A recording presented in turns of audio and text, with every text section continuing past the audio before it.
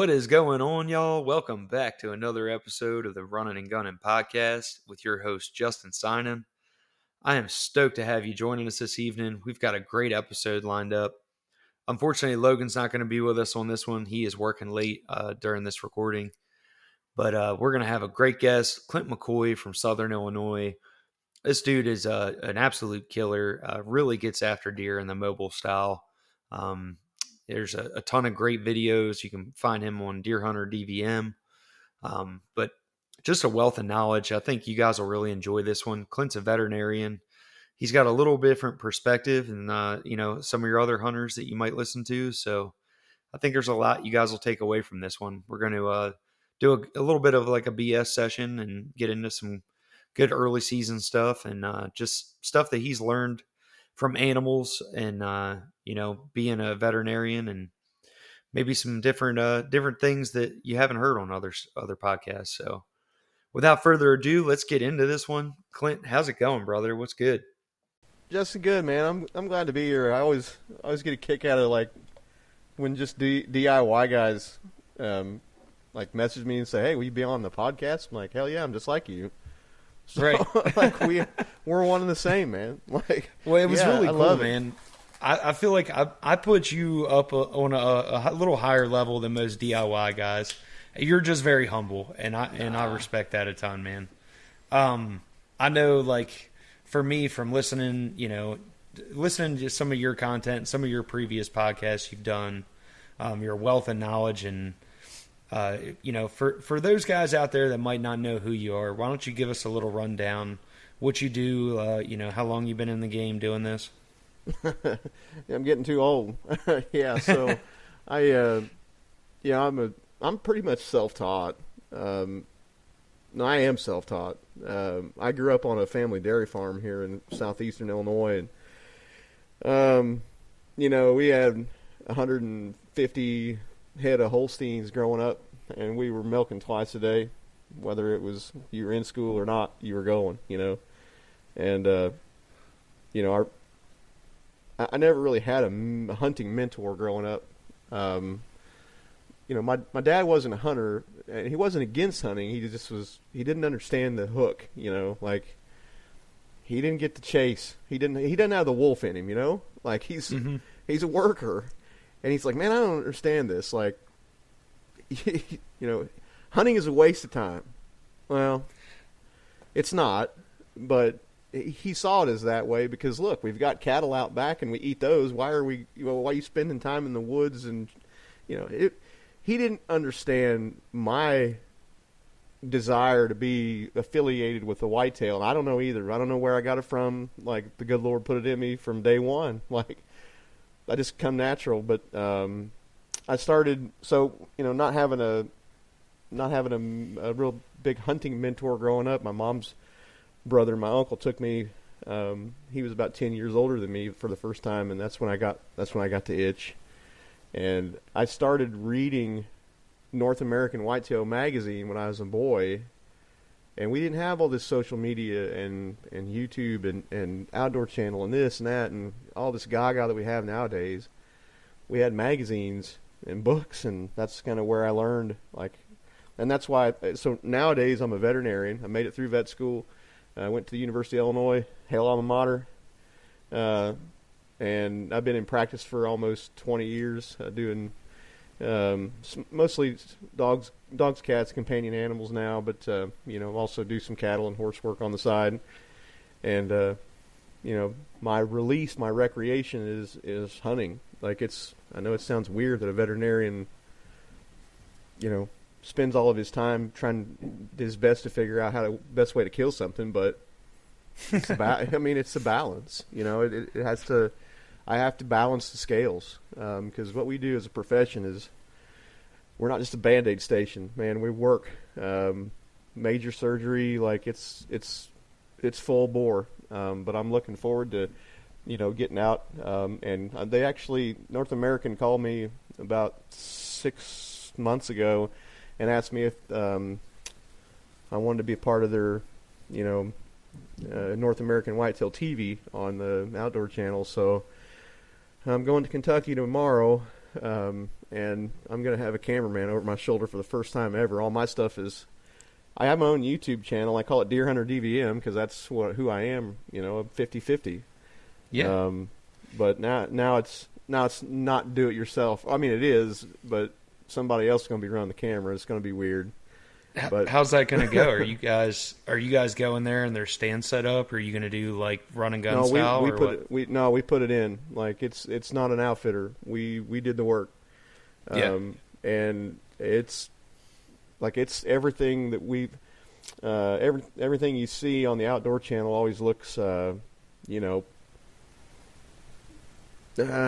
maybe cookie cutter would be the right way to put it, but that is not my style. And we, my associate editor Blake Garlock, he's a good dude from Pennsylvania. I call him a kid because he's younger than me by a mile. But he's the dude that I send all my article copies into, and he edits them. And he's been on the show for a couple years now, and being from Pennsylvania, Blake is a slaying machine. Like, period. Those guys from PA, they know how to sling it.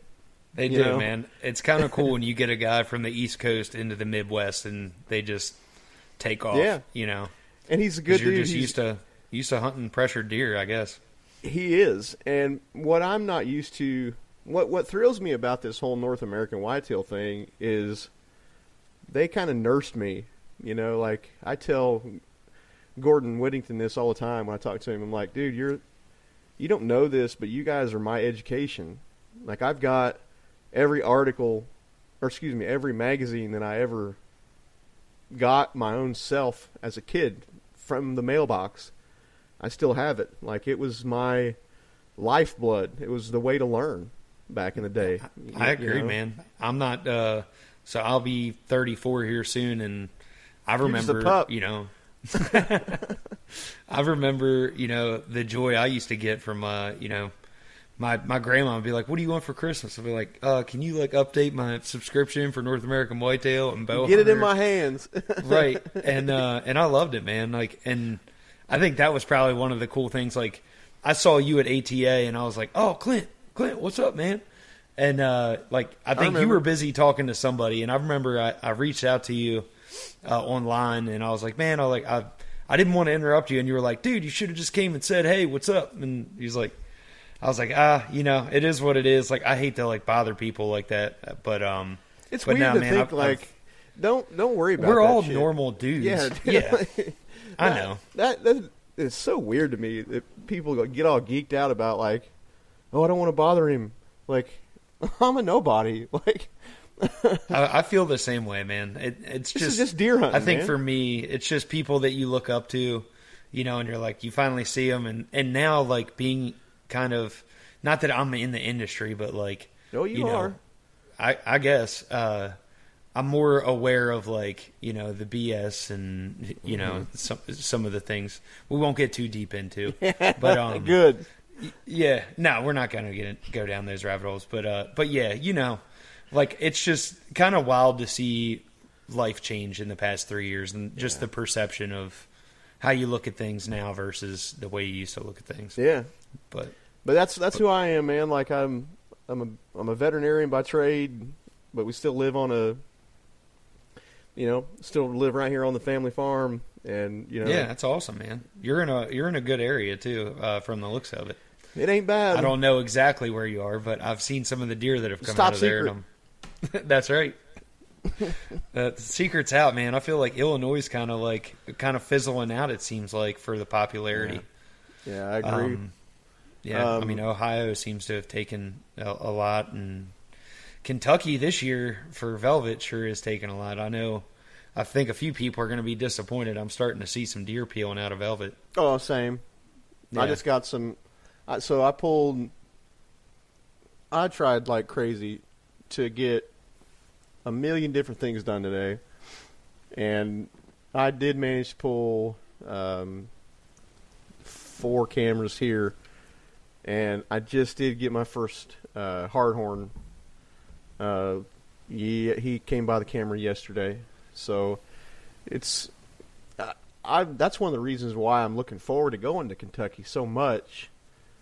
Like I've been there before, I've tried it before, and I've had opportunities at do-it-yourself bucks in velvet that just didn't.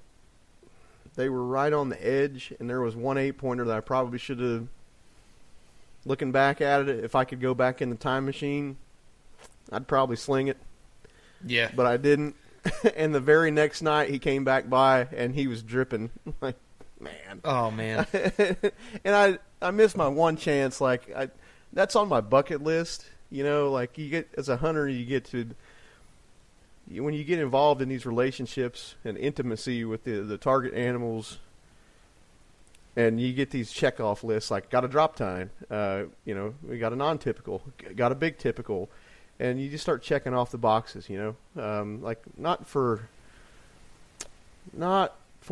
competition's sake towards other people or other hunters, but, like, on your own self, you know what I mean? Like, yeah, it's just things you want to try and accomplish, and yeah. a velvet buck, it's on the list still, and it bugs the shit out of me. Like, I mean, want don't one. feel bad. Heck, I live in Kentucky. I'm in the same boat, man. I have such a hard time deciding that, like, that's the deer I want to end my season on, because I love and you're hunting one so buck much. state. Yeah, and it's like, you know, I put so much effort in, and it's like, Yeah. I hate to make it about inches of antler, but it's like, you know, I just don't want to.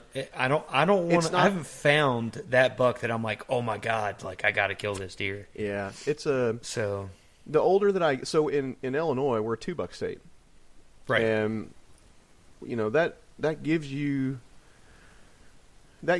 tag spending some freedom, and I get where you're coming from there. Like, when I have officially tagged my second buck here at home, then I just feel like I'm riding the pine, sitting the bench, doing nothing, you know, prepping for next season. But I'm like a gambler with a gambling addiction. I got to be into action.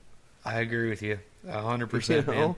I mean, well, imagine how I feel. I don't know if you know this or not, but I came from Maryland. Like, I grew up on the East Coast, so I used to be able to kill 3 bucks a year. So it was like, well, if I can find a decent buck in velvet, I'm going to send it.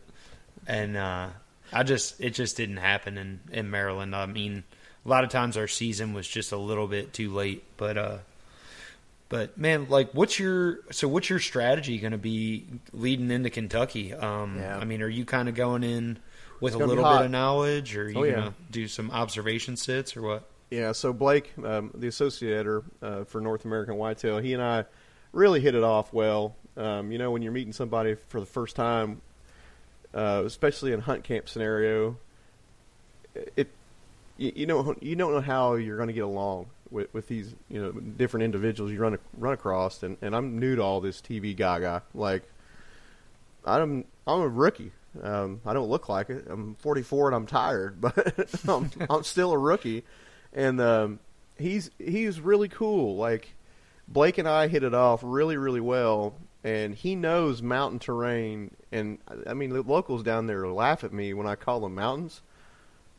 I'm from the prairie, man. If it's a hill with rocks sticking out of it, Yeah. then it's a fucking mountain. I'm sorry. I mean, it is to me. Like, if it takes your oxygen away while you're climbing and there's rocks sticking out of a hill, then it's a mountain. And but it was really cool to bounce ideas off of Blake. He's used to hunting terrain like that. I'm used to hunting flat prairie, and I'm a bit out of my element where we're at. We're in Owen County, which is about an hour south of Cincinnati, right? Mm-hmm. Kind of northern tip. And it's rugged, mountainous terrain to me, but the locals laugh. They're like, these aren't mountains. Well, they are to me. But what we're going to do... Kind of. Yeah, they are. What we're going to do, it's going to be hot, dude. It's going to be hot. And it always is. Every time I've ever gone to Kentucky, we've always had, like... It never fails. We've always had, like, a week of nice, cool, easy, lack of summer weather. And then as soon as the trigger gets pulled on the season, it's back to summer again. And so we have to start thinking about thermal cover. We have to start thinking about and thermal cover in an opposite direction. Everybody thinks thermal cover is a wintertime deal. Sort of. But if you think thermodynamics and how to keep your body warm and cold, you got to start thinking about thermal cover in the opposite direction. So we're going to start, I'm going to key in on shade lines. We've got some stands hung that are easy to access for both hunter and cameraman. Not far from camp. It's not going to be a 2-mile hike in. We're going to ease that pressure in, and go to work on these ridges where we've scouted some ridgebacks that have some acorns that are dropping, or should be by now. And we've got, of course, in Kentucky you can you put mineral sites out. You can bait. You can feed. And that's something I'm totally not used to. Like, growing up in Illinois, you can't do that. Right. And it's like I'm literally out there, like, in Kentucky, like, pouring a bucket of Lucky Buck out, and I'm, like, looking over my shoulder, like, are we cool? Like, is this okay? No, we're good. Let it rip, Like, it's different. Right. And I'm learning as we go, and that's what I'm excited about is hunting with the guys for North American Whitetail. I'm going to be able to hunt in terrain and situations and environments where the whitetail lives, and we all love the whitetail. That's all why we're in this, like, period. Or at least I am. But it's going to be cool to be able to work with the whitetail in different habitats and settings. So it's going to be different, but they're still the same animal. You just got to adjust. I agree with you. I mean, I think the baiting thing is a real challenge for me here, because I'm not really big on using bait, and I kind of, I moved to Kentucky to try to get away from having to use bait to kill deer, and to just hunt them on their natural movements and hunt them on terrain, and it's like, it's really challenging when you've got like a neighbor that's just got a giant corn pile or whatever, and all the deer are going to them, and you hear all these people say, "Oh, well, if you're not baiting, you're missing out," and this and that, and it's like, dude, I can't afford that, for one, because corn is ungodly high this year. It's like some places are $10 a bag, and I don't know. To me, like, you just turned whitetail hunting into a rich man's sport, by doing that. If you want to consistently, kill deer over a corn pile, but I think you're onto it with the acorn drop, because I'm noticing. I think with a little bit of a drought we've had, I think there's a lot of acorns starting to drop a little bit earlier than normal. Yes. And that's kind of my MO too. I think I'm going to try to focus maybe down in some creek drainages. I know it's going to be tricky to, play with the thermals in those kind of areas, but, I think that's where the bucks are going to be at. I don't think they're going to be wanting to be in the fields, or they're going to be dead set in the middle of these bean fields and just hunker down in a drainage. Yeah, and where we're at, dude, there's no ag where we're at. Like, it's all, it's all hardwood timber, and with a few food plots that the guys have put in themselves, like total, this whole outdoor channel stuff, don't get it twisted, guys. Like, we're doing it ourselves. This is all DIY down there. Right. And it's a lot of work. I've traveled down there a couple times, and it's a lot, but it's the same. Like, you scout them out, figure it out, and do it. Right. But it's going to be, I think you're right, looking at the ridgebacks in there, what I'm not used to is the terrain, the contour, I should say. And that's a learning curve that I have to get over. But the contour helps. If you use it to your advantage, it can help you. You can get in tight. You can get in tight on deer if you know how to use terrain to access to get to your spot or the buck you want. And there is a couple bucks down there that if they come by, and they won't, because it's going to be hot, and you know how it is. You lay your plans out, and you're like, "Yep, we're going to kill this one." They won't.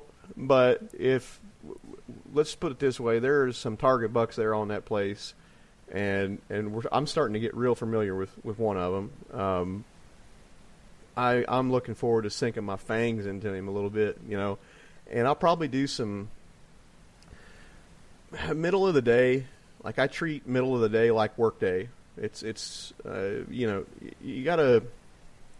I'll be the first to tell you, I'm probably way too aggressive when it comes to chasing mature deer. Like, I'll boost them right out of their bed on purpose. Like, and if it's done by accident, whoops, let's go figure him out. Right. And I love that, where I can track a buck to, like, his literal, this is the spot where he sleeps. Like you can bend down and pick up, like, white belly hair out of his bed. Man, like, you on him then. Yeah.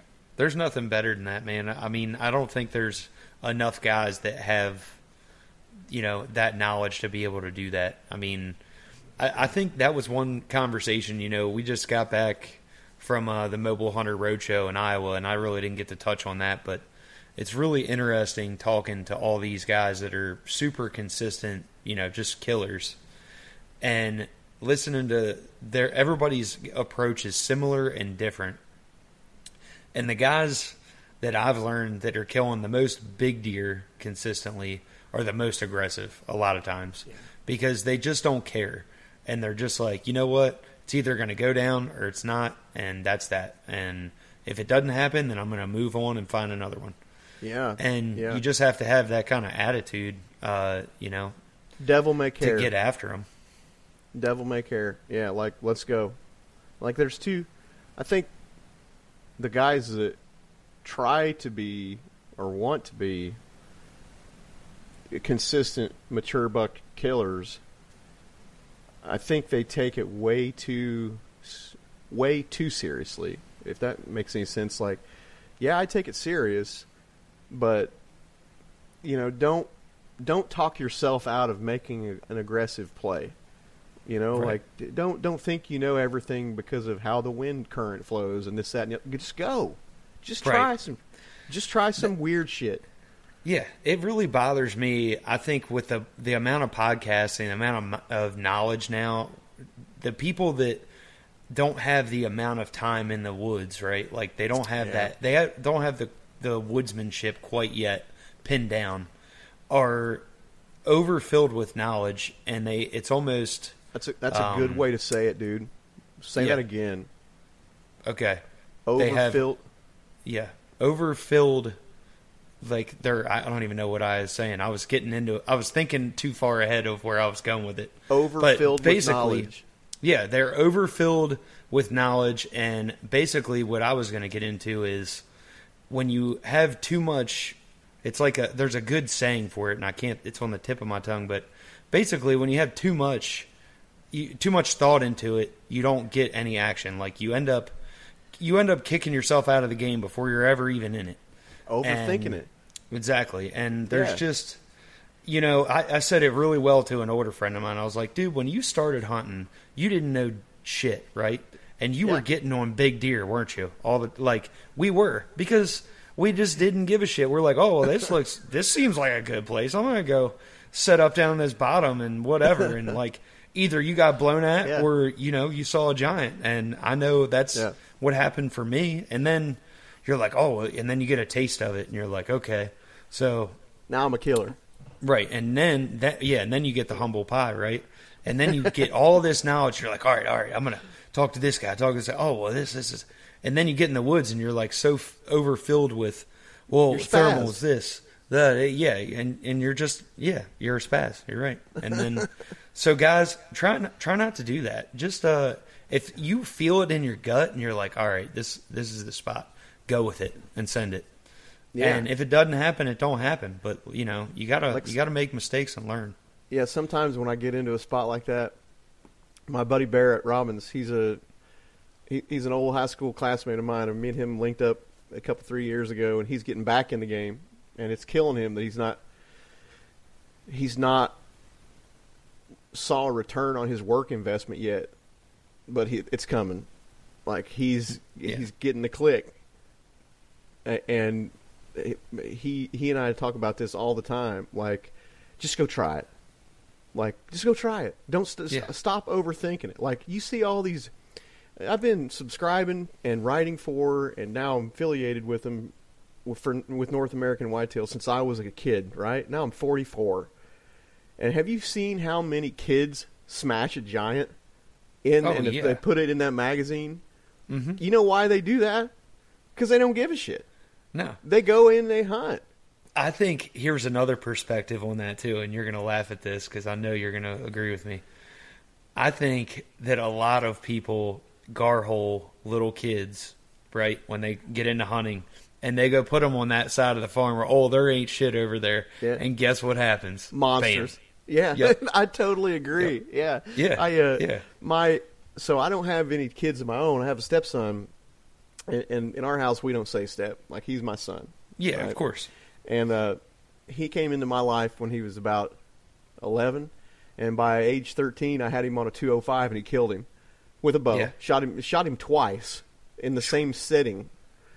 And it's ridiculous. Like, we're on this non-typical, and we called him the main event because he was the main event for the season. Like, we worked on him for 2 years, spied on him in the summer, got some intel on him, thought we had him pinned in, and we did. He was one of these bucks that just didn't, he never shifted. He never roamed. Like, he was always a homebody. And the older he got, the tighter he got. You know what I mean? To his core. Yeah. And I was really being hyper aggressive with him then. Like, doing crazy, like, run it down his throat type shit. And the wife calls and she said, hey, can I drop Troy in on the north end? Is it going to bother you? I'm like, no, go ahead. And in my mind's eye, I'm like, he's not going to kill him up there. And like 45 minutes later, he calls me and he's out of breath. He's like, you can just hear it. Yeah. He said, you're not going to believe this. He said, I saw the main event. He was coming down the trail and I grunted to him. And he came trotting to like 15 yards and I shot him. And then he spun around behind the tree and I shot him again. I'm like, what? No, wait, whoa. So wait a minute. This is a 205. We don't know. Like, we're not score people, guys. Like, this is the only deer in our whole entire household that we've ever put tape to. But I have wanted my entire life to shoot a two hundo, right? That's a number one goal.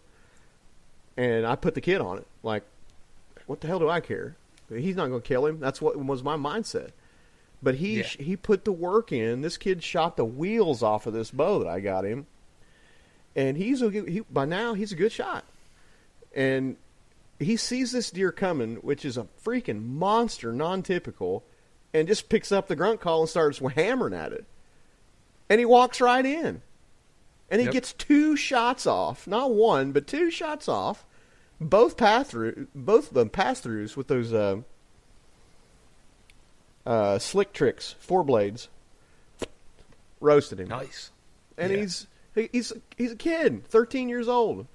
And I would have never thought in a million years, like, if I would have saw that deer coming, there's no way I'd have busted out a grunt tube. Yeah. You know? He was just being devil may care. He's a kid. He didn't give a shit. Mm-hmm. And he was just doing what he thought we were supposed to do. And he killed him. It's ridiculous. Yep.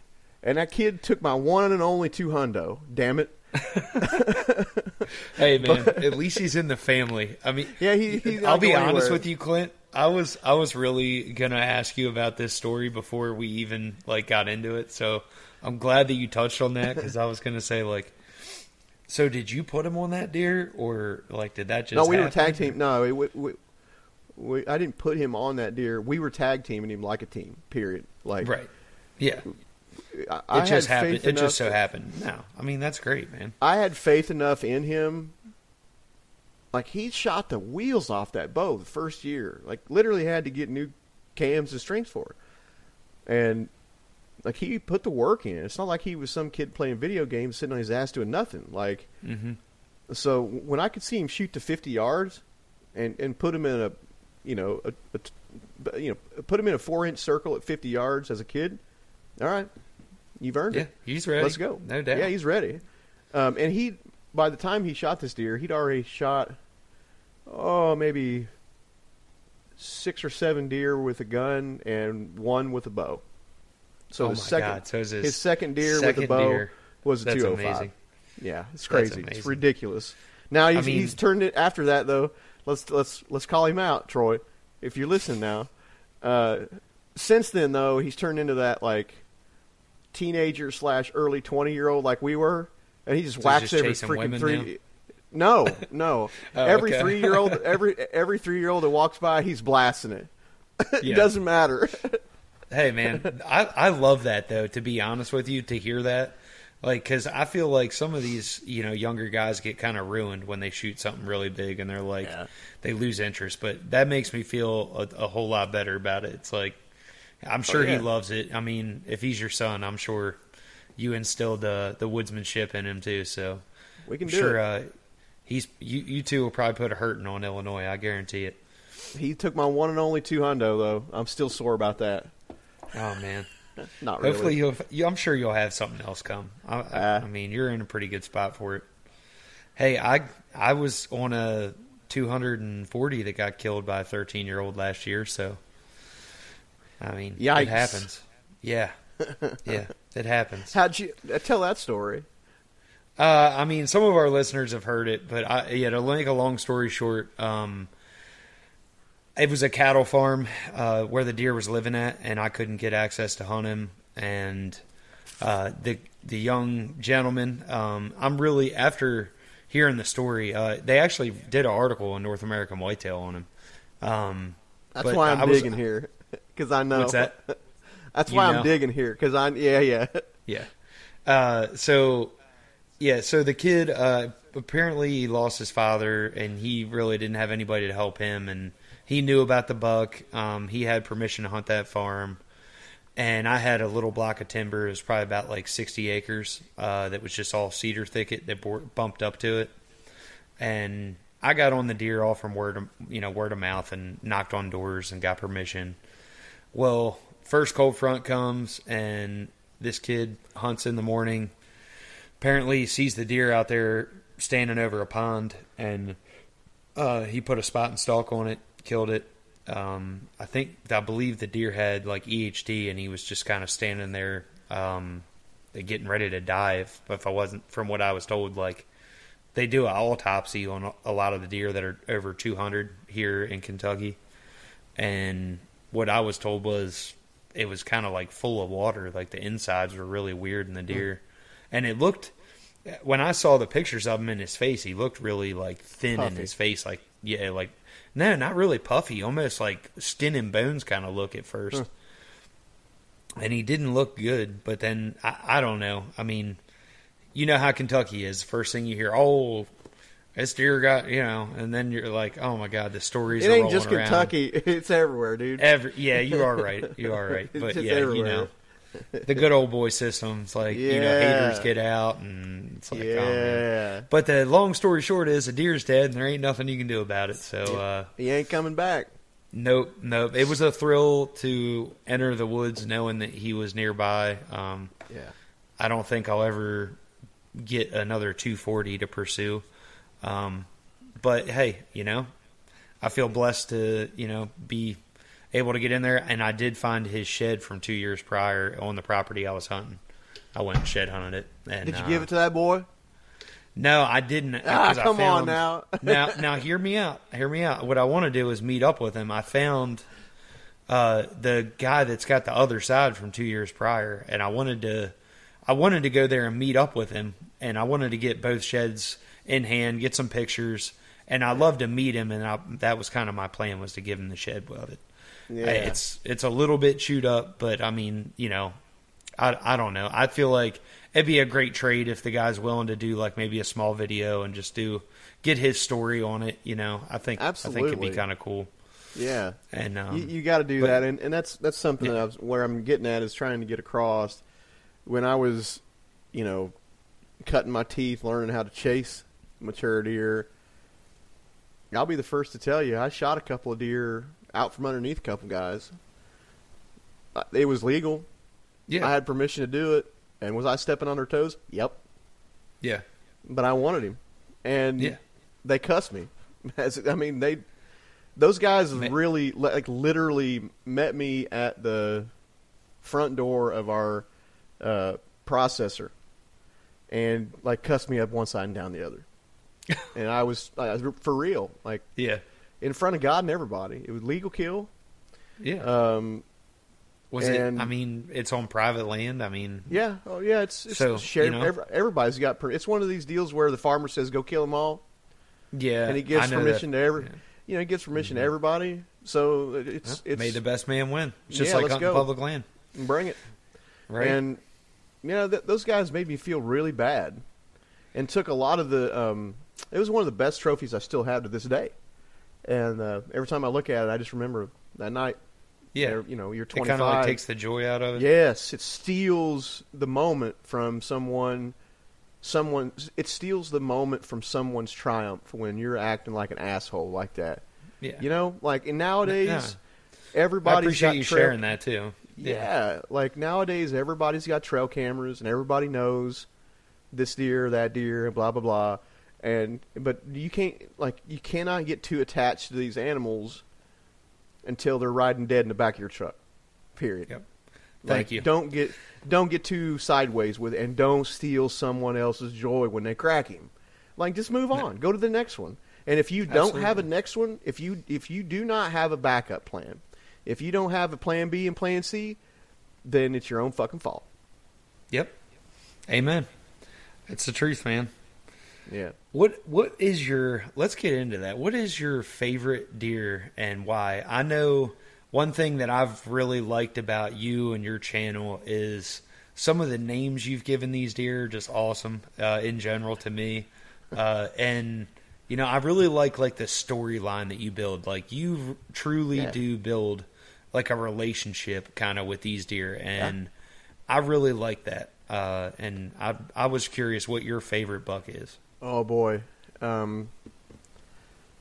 we talked about the main event and the boys' success there, and he's probably a number one on the list just because it took a kid that'd never been to the woods before, and in 2 years' time, I had him in front of like literally one of the top few bucks in the state that year, and he smashed.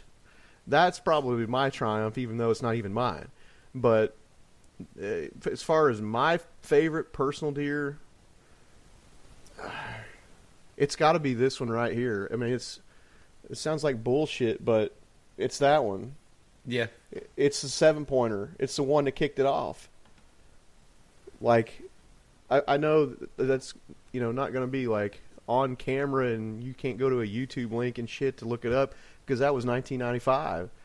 But that's my favorite because if I close my eyes, I can still see it and feel it to this day. Like, it's inside me now.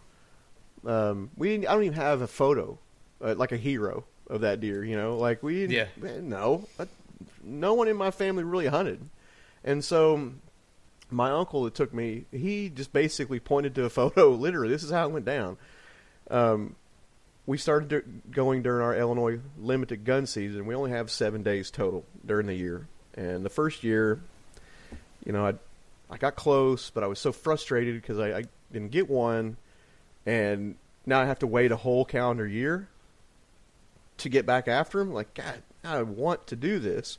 And during that winter, my friend and I, Dan Ramsey, he was a high school friend of mine. We got our license, and we got some rabbit dogs, and we're chasing rabbits, beagled hounds, right? And I got this smoothbore 20 gauge that I bought with my own working money, and we got these rabbit dogs going down this little fence row. It's got some cedars in it, and they're raising hell. You know how beagle dogs do. And this giant buck comes flying out of this fence row with one of these beagles on its tail, and he runs past me so close that I can literally hear him grunting as he's trying to get away. And it was cold, and there was snow on the ground, and he was flinging bits of snow and mud, and then he'd run off across the prairie in the wide open. He's like one of those big, classic 160-inch 10-pointers that have that white, thick horns, and he turned on the afterburners, and that beagle was just left out there with his mouth hanging open, and I went, why the hell am I chasing rabbits? Right. I need to be chasing them big bastards. Right. That was amazing, right? So the next year, fast forward, I've got that same smoothbore 20 gauge with a bird bead on it.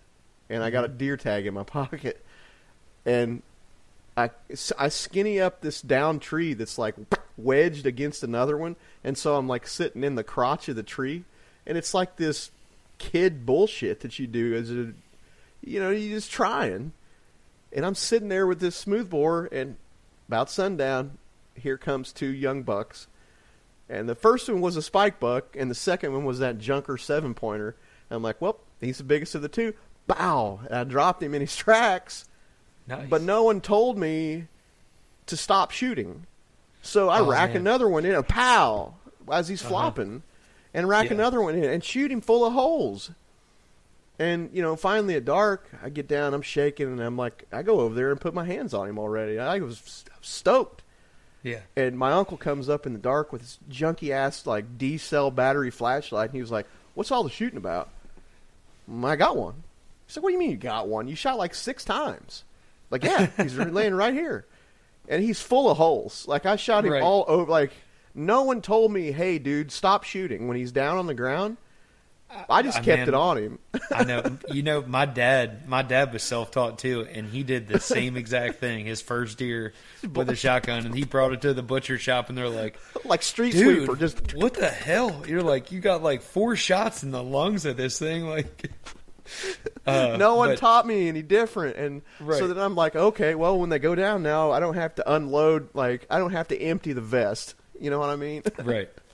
But that's the reason I'd say that's probably my favorite one as far as it turned me loose. It turned me into the wild man. Now I got to do this. I finally got my hands on one that I took down myself. He was the biggest one of the 2, and now we're off to the races. And I've been pre-programmed. Like, everybody thinks, you start out as killing does and fawns, and then, blah, blah, blah. The buck that I shot was the biggest one of the 2, right when I was a kid.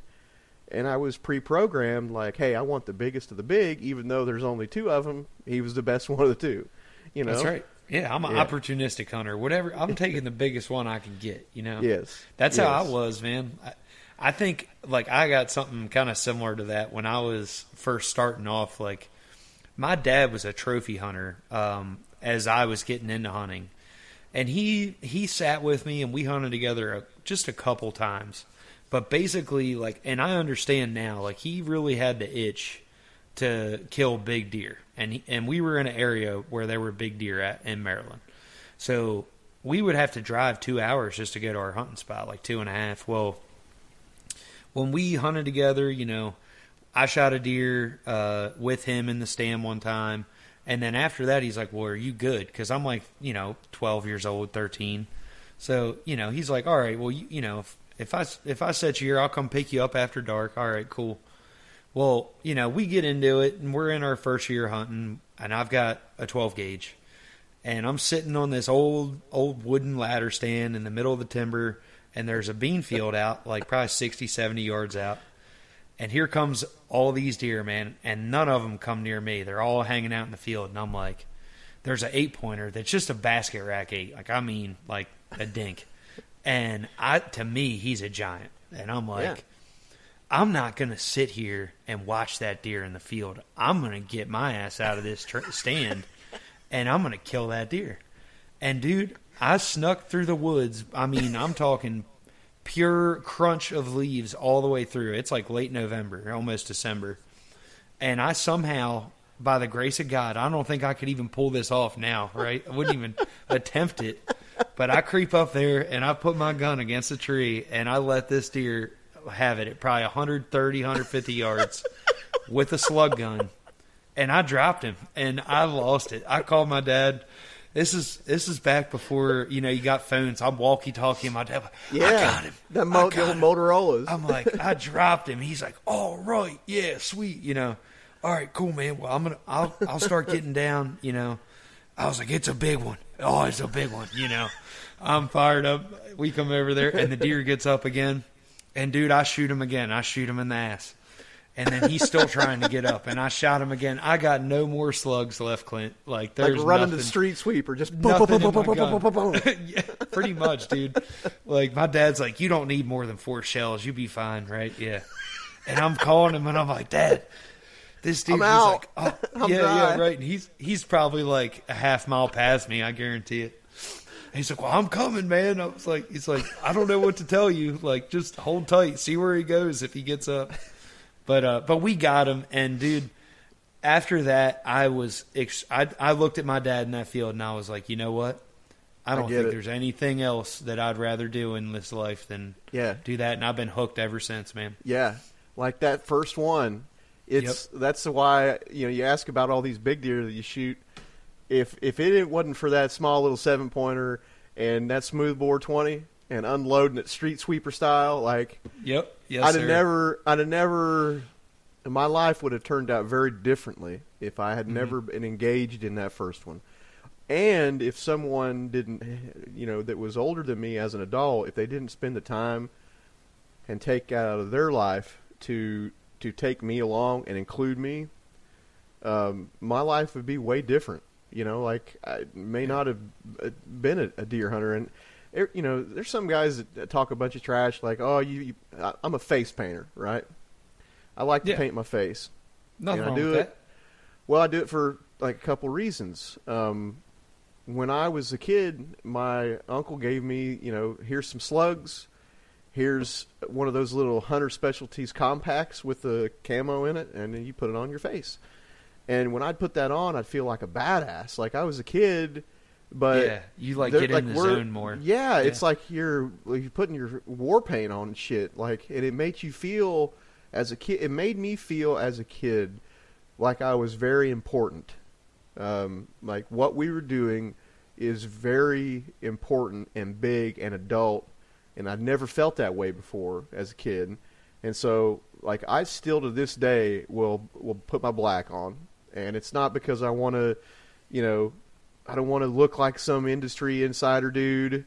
I'm not trying to be someone. I already am someone. I don't give a shit. That's right. Anybody that knows you knows that, man. But when I black up, like it's just like I remember those times when I was a kid, and I think about those every time I put that black on, and I'm in the tree, and I'm 44 years old. I think about that like 13, 14-year-old kid who was crazy as hell and wild. And, when I put that on, it's just like paying homage to that kid. Like, this is who we are still. And That's right. I asked the guys with North American Whitetail TV, I'm like, hey, I know you guys don't, like, put on a lot of face black, but can I still do it? And they're like, yeah, do your thing. Yeah. And if that's the reason why, like, it's just it's a throwback. Yep. But it's practical too. Another thing, it's practical. I never could get used to shooting with an anchor point with a mask on. I hated it. I want that. I want that tactile sensation of that fletching. I know right where it's supposed to go, and it feels natural to me when I shoot. But when I put a mask on, I can't feel that. It just feels. I always, even if I'm wearing one, I'll pull it down. But I'm more what's of a the point face of wearing paint kind one? of guy. Yeah. No, that's what I'm saying. Well, I have one in my pack in case, like, for some reason I don't have my face paint or anything like that. But, I mean, there's scenarios where I have worn it and I feel like I'm coming back to full draw and I'm doing this dumb stuff with it's a bunch of shit. Yeah. Right. But I like to use it, too, like as camouflage. If you think about it, we're all decked out in camo head to toe, right? But what's the one thing on your body that's in constant motion? Your hands and your face? Your head and your hands. Yeah. All the time. And if you're going like this, back and forth, you're catching glare on your cheeks and chin. And if you don't, like, in cloudy days, it really doesn't matter as much. But if it's sunny and shadows are coming over you, well, why not? I like to take my face black and make one giant big black line down across my face. And just add a couple on the side, and it just breaks up your shine. Right. And, like, if you look at any military, like, we're talking why do special ops use it? Because they're hiding from people. I mean, if you're going to hide from humans' eyes. If SEAL Team 6 is using it, and we're trying to hide from human beings that have or trichromatic vision, I should say, then why the hell wouldn't we use it for whitetails who have dichromatic vision? Like, it's... I paint my face because it is a throwback to when I was a kid, but it's practical too. Yeah. You know? I wanted to get into that from like the veterinary side from Sure. you. Is there anything like for our listeners that you feel like you could, with your knowledge of like anatomy for, you know, whitetails, like has it kind of helped you in any sense? Oh, yeah. As far as hunting goes? 100%. What are a couple things that, you know, your bigger takeaways? Yeah, so going through veterinary school is arduous. It's difficult. It's some of the most rigorous academic training on God's green earth, for real. And like you take literally 2 full semesters worth of animal anatomy where you have not just in-class study, but laboratories with specimens. And I'll never forget it as long as I live. The second semester freshman year vet school up at Illinois, in lab, we were doing large animals. We were doing pigs, cattle, horses, you know, dogs and cats were first semester, large animals second semester. And when you had a specimen, you had a literal steer on this great big like frame on it's like a dolly. This thing's dead, chained up, full of formaldehyde, preserved. So you're skinning this thing and doing like literal, like you're in there in the lab studying with your hands in the shit, right? Mm-hmm. And here come the final, right? And I was all worried about it. Oh, we're never going to pass. I'm never going to make it. And the lab practical comes where you have to go around station to station and check off, well, this is the latissimus dorsi, blah, blah, blah. I'll never forget it to this day, dude.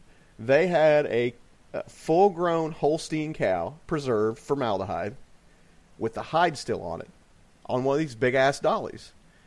And they had one of those old, like, Easton 2217 line splitter arrows run all the way through this thing, like on an angle, quartering away, and the lab practical question says, and I quote, "Name all anatomical structures this arrow encounters." Okay. I'm listening. Yeah. Okay. Easy. Mm-hmm. Like, that's where it clicks for me. And I smoked it. Like it was quartered away, like up through the lung, up through the diaphragm and the liver and the lungs. So, like hit liver, lungs. But it's a ruminant, so you got to have the rumen, the reticulum. Like it is detailed. And I remember all my classmates were like, "God, that kicked my ass." I'm like, "Nah, I smoked it." Right. Yeah. I've been studying this shit for years.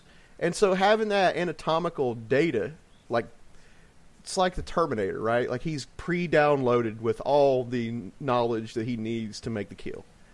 Mm-hmm. It helps me be efficient, and it helps me make good, clean shot adjustments and be very thorough in that. But it also, being a veterinarian also helps me be compassionate towards the ones that we're killing.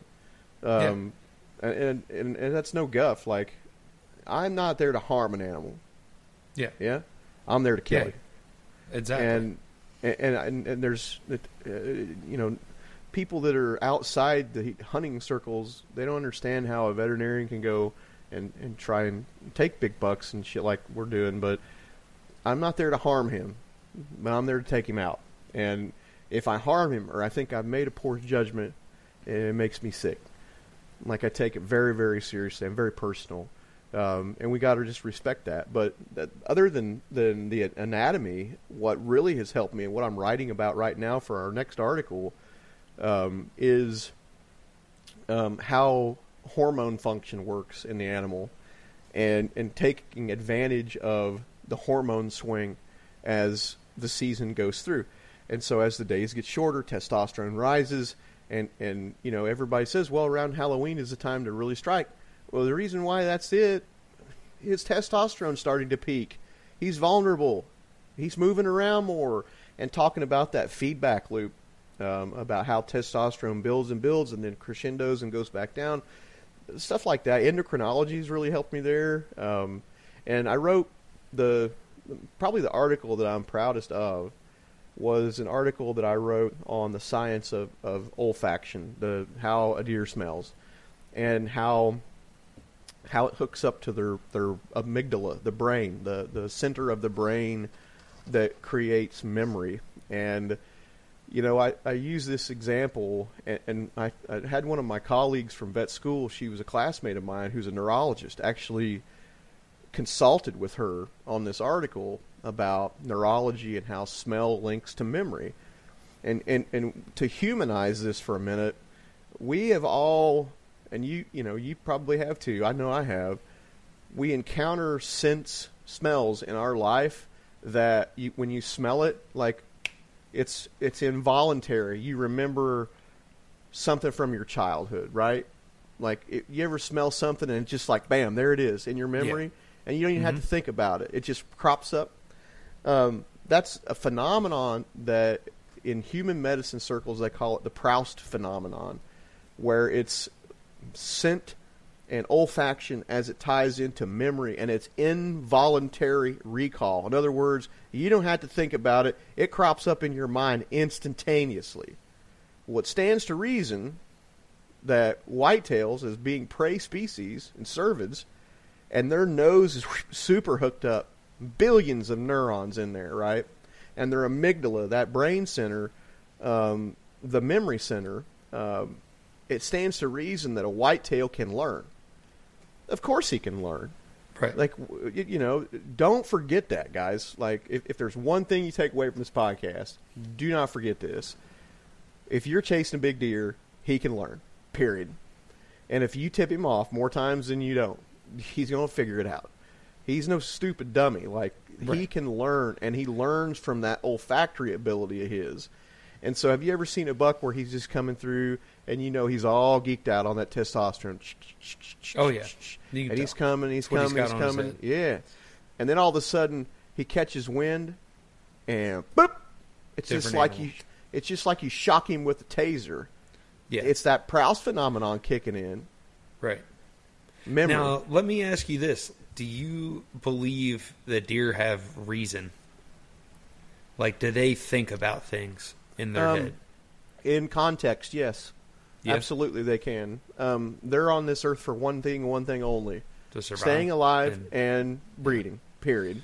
Mm-hmm. So if we dumb it down a little bit, do I think deer can, reason that a human being is after them? Yes, if the human being makes enough mistakes, 100%. Yeah, I mean, I've seen it. I've seen it for sure. Yeah. Well, and I've heard people that I respect say like, "Oh, well, a deer can't reason," and I've always kind of like, I've kind of wondered. I'm like, okay, well, we can manipulate deer. Do you honestly think they can't manipulate, us? If a deer couldn't, let me think about it. Like that, if you're doing the same shit all the yes. If that makes no scientific sense at all to say a deer can't reason, that's bullshit. Right.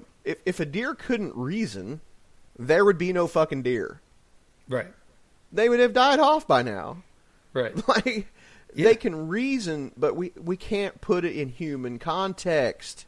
Right. It has to be in prey species context. Mm-hmm. So it's not like, a deer can reason like to our level and capacity, but they certainly can reason. They know what's trying to harm them. And they learn from those mistakes or those times where I almost got harmed, and they damn sure can reason around that. Like I've seen it 100 times in my hunting career where I've made mistakes, and I've had an encounter with that buck again, and he's caught me a second time. Yeah. You know damn good and well he can reason because you don't see him a third time. Yep. So that's Absolutely. Bullshit. They can definitely reason, but it has to be taken into consideration that they're a prey species. Right. Yeah, that is one thing I've always kind of felt like. I'm like, well, I mean, sometimes we overthink things, and I'm like, I ever wonder if like the deer sit back and they're thinking the same thing, like, all right, well, do you think I should go over here? I bumped into Ted the other day on this field. I think I'm just going to hang back here until dark tonight, Yeah, like, I think we overthink that reasoning. Yeah, right. I don't think there we go. So to counteract it, it's like they're reasoning, but we over reason what Yeah, we there it think is. that they are. Yeah. Right. Yeah, there it is. Yeah, 100%. Yeah, don't overthink it, but think it through. That's Right. another thing I talk about to these kids that I mentor, like my neighbor kids or whatever. If you're going to chase a mature buck and you're going to hunt him down and kill him, and I've made a habit of doing so. Like, I love that part. It's the thing that drives me the most is getting intimate relationship with a certain animal, figuring him out, spying on him all hours of the day and night, all year round, and figure out what makes him tick. Profiling, we call it. Right. And you profile a big You're like bastard, a serial killer. Yeah, only an opposite. Like, well, you think about it, like, you see these, Netflix documentaries or whatever about trying to catch a serial killer, and they have patterns, and they're trying to key in on how to catch the bad guy. Well, Right. we're all unique as human beings, and I feel like whitetails are too, especially mature 100%. bucks. They've all got a different personality. I'm sure They're you can. all their own. They are all each to their own. Mm-hmm. And the longer you spend, I get tired of hearing guys that are big buck killers, and I'll call them out on this, like they're big buck smashers, but they say, oh, this summer scouting is a waste of time. We don't do that. That's bullshit. Yeah. That's bullshit. Especially coming from somebody like you, where your season doesn't open until October, right? Right. Right. Why and wouldn't you scout you? all the time, right? Every day, every Right. night after work, I'm in the thick things. Yeah.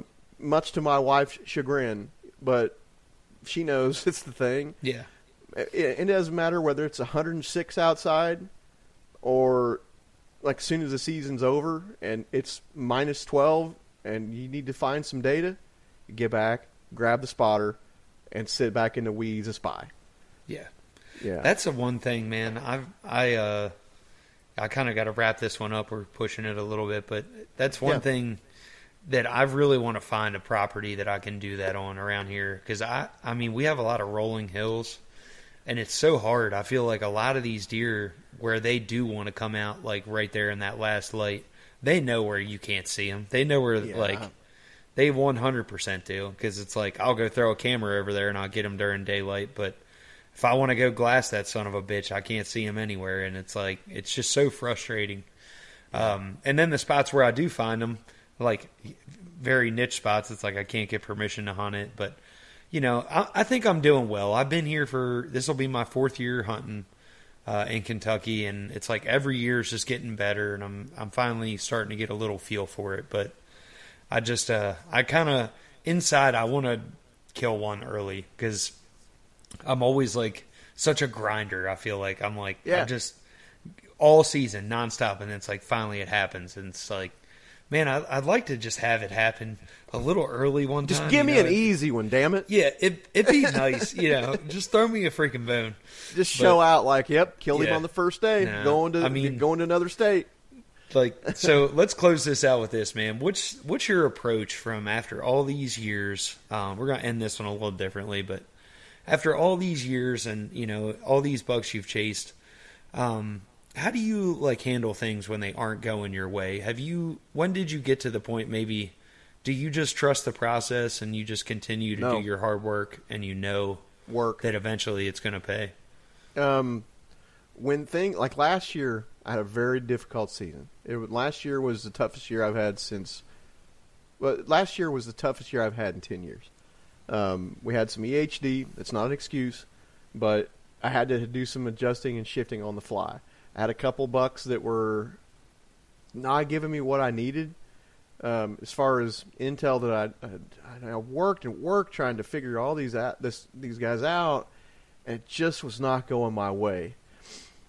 So when that happens, a lot of times I'll get early November days when I'm off on vacation that are too warm, like 80-degree days in November, right? And we've all been there. It's like the 7th of November, and it's 78 degrees, and everybody's pissed off and mad.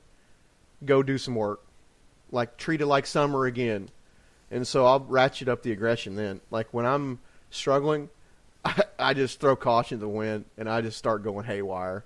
Like Yeah. I'll just take a whole day off from hunting and just go stomp the piss out of everything that I've got. Like Just till you find him and kick him up just and then go from boost there. him, hijack his bed, boost him.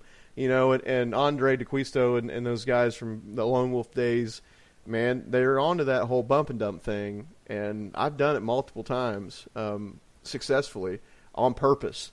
And when it's hot and miserable and things are not going your way, hell with it. Like, you're not killing anything anyway. You might as well go stomp it and go find some stuff. Absolutely. Yeah. No, I asked that question kind of selfishly, and I mean, I know, like, this year for me, I've kind of made a truce to myself that no matter what happens, I'm just going to trust the process and, you know, go with the flow and just try to do. It just seems to work out, man. I don't know. You throw enough shit against the wall, eventually something's going to stick, right? That's right.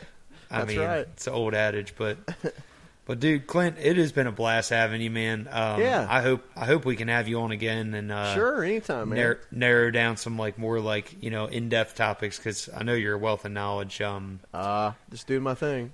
Heck yeah. But dude, how can our guys keep up with you if they don't follow you now? For one, subscribe to North American Whitetail Magazine. I got to put the plug out there for the boys. Like, yeah, absolutely. For $12, like less than a value meal at McDonald's, for crying out loud, you can have 9 issues delivered to your door that's got tons of cool content in it that you're not going to find anywhere. And that's how I learned. So, like, and I put that plug out there not to put me over, but to put the brand over. Like, yeah, that brand means... And you're contributing great articles to it as well. Yeah, so. And that brand means so much to me on a heritage of the sport standpoint. The guys that run the brand, they're super awesome, and we really look after the... maybe call it the natural history of whitetail hunting. Mm-hmm. It's not just a bunch of dudes getting free gear and writing bullshit articles. You know what I mean? No, like, it's... You can tell. We care about it. And so, but other than North American Whitetail, I've got my own YouTube channel. It's called Deer Hunter DVM. DVM, like Doctor of Veterinary Medicine. And I'm trying to get enough subscribers to monetize. This is maybe a selfish plug here. I'm trying to get enough subscribers to monetize my channel, and I've got a ton of self-film do-it-yourself bucks on there that we've smashed. Like, it's all done do-it-yourself. Every bit of it you see is us. And the reason why I want to get subs so I can monetize, I want to monetize so I can start giving back. I was always told that hunting was a waste of time, and or that as a kid growing up on a farm, that you'd never make it to vet school and you never make it beyond. And sometimes you hear that enough and you start believing that bullshit. And I didn't care for that as a kid, and I really want to use the monetization factor and every dime that I'm making off of writing articles for North American Whitetail and being on their television show now. And if I can monetize my YouTube channel, I'm going to put every dime of this into like a high yield savings account. So every year come graduation time, I can kick back a scholarship to kids that are local, going to go to maybe vet school or go into wildlife conservation or biology or something that I'm passionate about. I want to use my gifts and my talent and work ethic to give back, and that's what I want out of this life. I was very fortunate when I was a student. I grew up, I don't want to say poor, but we were a lot closer to it than rich, being on a farm. And when I got scholarships as a kid, it really made a big difference in my life. So it's my turn to awesome, kick it back. Man. Yeah. I love that. Yeah. So you heard it there, folks. Go ahead, get on the Deer Hunter DVM. I can vouch for Clint. He's got some awesome footage. You guys will not want to miss it.